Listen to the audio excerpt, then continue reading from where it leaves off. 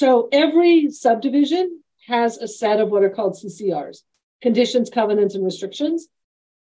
These are all the various design standards, the restrictions on use, the restrictions on, residential use only. There's going to be a park over here, all that kind of stuff. Okay. In that regard, this is absolutely common. Everybody does it. Every subdivision's got these things. So you've got a bunch of land, and the land, there's a lot of land involved here. And a lot of the land is being currently used for Walt Disney for the various theme parks and stuff like that. That's already been developed. But I think what they're worried about is that whoever takes over Reedy Creek could rent out Walt Disney. They could rent out Disney World to somebody else. They could put a bunch of signs up. I was just reading here that they're not allowed to put signs, billboards on this land. They could allow the maintenance standards to deteriorate. They could do a lot of things if they wanted to. And so what this agreement does is it imposes a bunch of restrictions on Reedy Creek for the benefit of Walt Disney. That says you can't sell, you can't distribute merchandise, you can't, put up your own hotel, for instance. You can't do a whole bunch of stuff. You can't use Mickey Mouse on any of your advertising on Reedy Creek land. And so, it's no different than a set of subdivision covenants. I think now they're worried that Reedy Creek being taken over is going to create some real conflicts.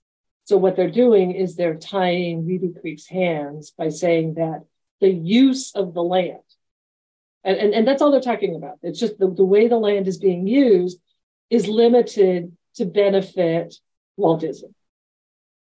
I'll be honest, I'm not sure that these restrictions would be subject to the rule against perpetuities. But because the rule against perpetuities is kind of complicated and lawyers tend to kind of avoid it as much as they can, they put in place what's called a perpetuity savings clause. And what they do is they say, well, if there's any perpetuities problems, then we're just going to terminate this thing at this point in the future.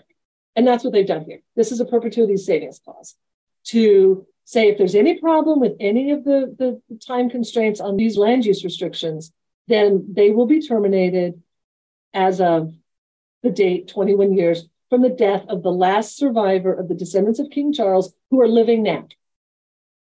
We think about property rights like a bundle of sticks.